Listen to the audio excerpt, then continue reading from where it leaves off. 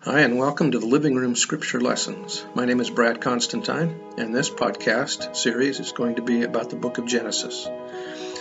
Although this is not an official recording of the Church of Jesus Christ of Latter-day Saints, every effort has been made to be as doctrinally accurate as possible. If you're interested in a deep analysis of the book of Genesis, you've come to the right place. I hope you enjoy what you hear here, and if you have any questions, you can share, link, and subscribe. Thank you. Hi, and welcome back to the Genesis podcast. This episode is going to be Genesis chapter 26, and this is where we have the covenant that Abraham received renewed with Isaac, and it also shows how Esau was not worthy of the birthright. So we'll see that at the end of this chapter. Verse 1, there was a famine in the land. Seems like there's a lot of famines in this country, isn't it? Beside the first famine that was in the days of Abraham, and Isaac went unto Abimelech, king of the Philistines, unto Gerar. So Abimelech was king during Abraham too. It's probable that Abimelech is a title. It means son of the king. And the Lord appeared unto him and said, Go not down into Egypt, dwell in the land which I shall tell thee of. Sojourn in this land, and I will be with thee, and will bless thee, for unto thee and unto thy seed I will give all these countries, and I will perform the oath which I swear unto Abraham thy father. And I will make thy seed to multiply as the stars of heaven, and will give unto thy seed all these countries, and in thy seed shall all the nations of the earth be blessed. So here you can see that he's renewing the covenant that he made with Abraham. Because that Abraham obeyed my voice, in other words, Abraham passed the test of mortality, and kept my charge, my commandments, my statutes, and my laws. And Isaac dwelt in Gerar, and the men of the place asked him of or concerning his wife, and he said, She is my sister. Now, this was a truthful comment in the sense that they were relatives, but she was actually his cousin. But in ancient times, close relatives like this, you could call them brothers and sisters. For he feared to say, She is my wife, lest the men of the place should kill me, for to get Rebekah, because she was fair to look upon. Remember that this happened to Abraham and Sarah when they were in Egypt, and it was the custom of the time that it was okay to kill the husband and take the wife as their own, but to kill the brother was not a good thing. So go figure. Verse 8, and it came to pass when he had been there a long time that Abimelech, king of the Philistines, looked out at a window and saw, and behold, Isaac was sporting with Rebekah his wife.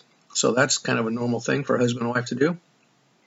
And Abimelech called Isaac and said, Behold, of a surety she is thy wife, and how saidst thou, She is my sister? And Isaac said unto him, I said it because I feared lest I die for her.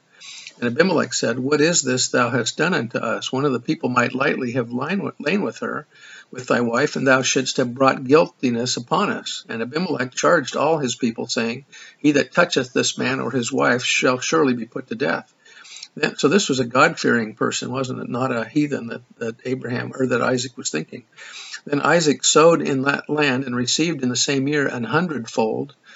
And the man continually increased in wealth until he was very wealthy, and the Lord blessed him. And the man waxed great and went forward and grew until he became very great, for he had possession of flocks and possession of herds and great store of servants, and the Philistines envied him.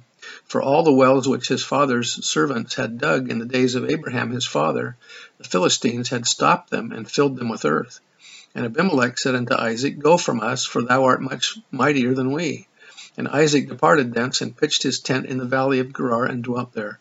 And Isaac digged again the wells of water, which they had digged in the days of Abraham his father, for the Philistines had stopped them after the death of Abraham, and he called their names after the names by which his father had called them. And Isaac's servants digged in the valley, and found there a well of springing water. And the herdmen of Gerar did strive with Isaac's herdmen, saying, The water is ours. And he called the name of the well Esek, which means strife, because they strove with him. And they digged another well, and strove for that also, and he called the name of it Sitnah, which means opposition. And he removed from thence, and digged another well, and for that they strove not, and he called the name of it Rehoboth, which means broad open places. And he said, For now the Lord hath made room for us, and we shall be fruitful in the land. And he went up from thence to Beersheba, and the Lord appeared unto him the same night, and said, I am the God of Abraham thy father, fear not, for I am with thee, and will bless thee, and multiply thy seed for my servant Abraham's sake. And he builded an altar there, and called upon the name of the Lord, and pitched his tent there, and there Isaac's servants digged a well. Then Abimelech went to him from Gerar, and Ahuzath, one of his friends, and Pichol, the chief captain of his army. And Isaac said unto them, Wherefore come ye to me, seeing ye hate me, and have sent me away from you? And they said, We saw certainly that the Lord was with thee, and we said, Let there be now an oath betwixt us, even betwixt us and thee, and let us make a covenant with thee, that thou wilt do us no harm, as we have not touched thee, and as we have done unto thee nothing but good, and have sent thee away in peace. Thou art now the blessed of the Lord.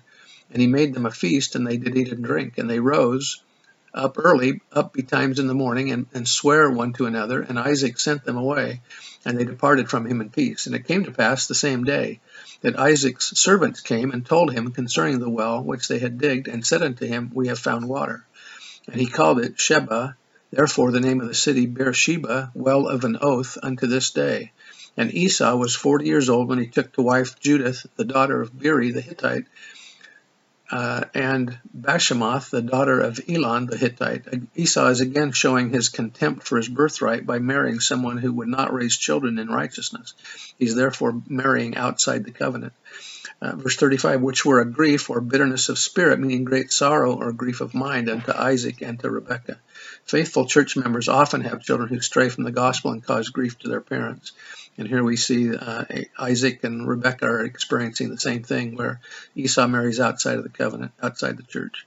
I bear testimony of the truth of these things. In the name of Jesus Christ, amen. See you next time.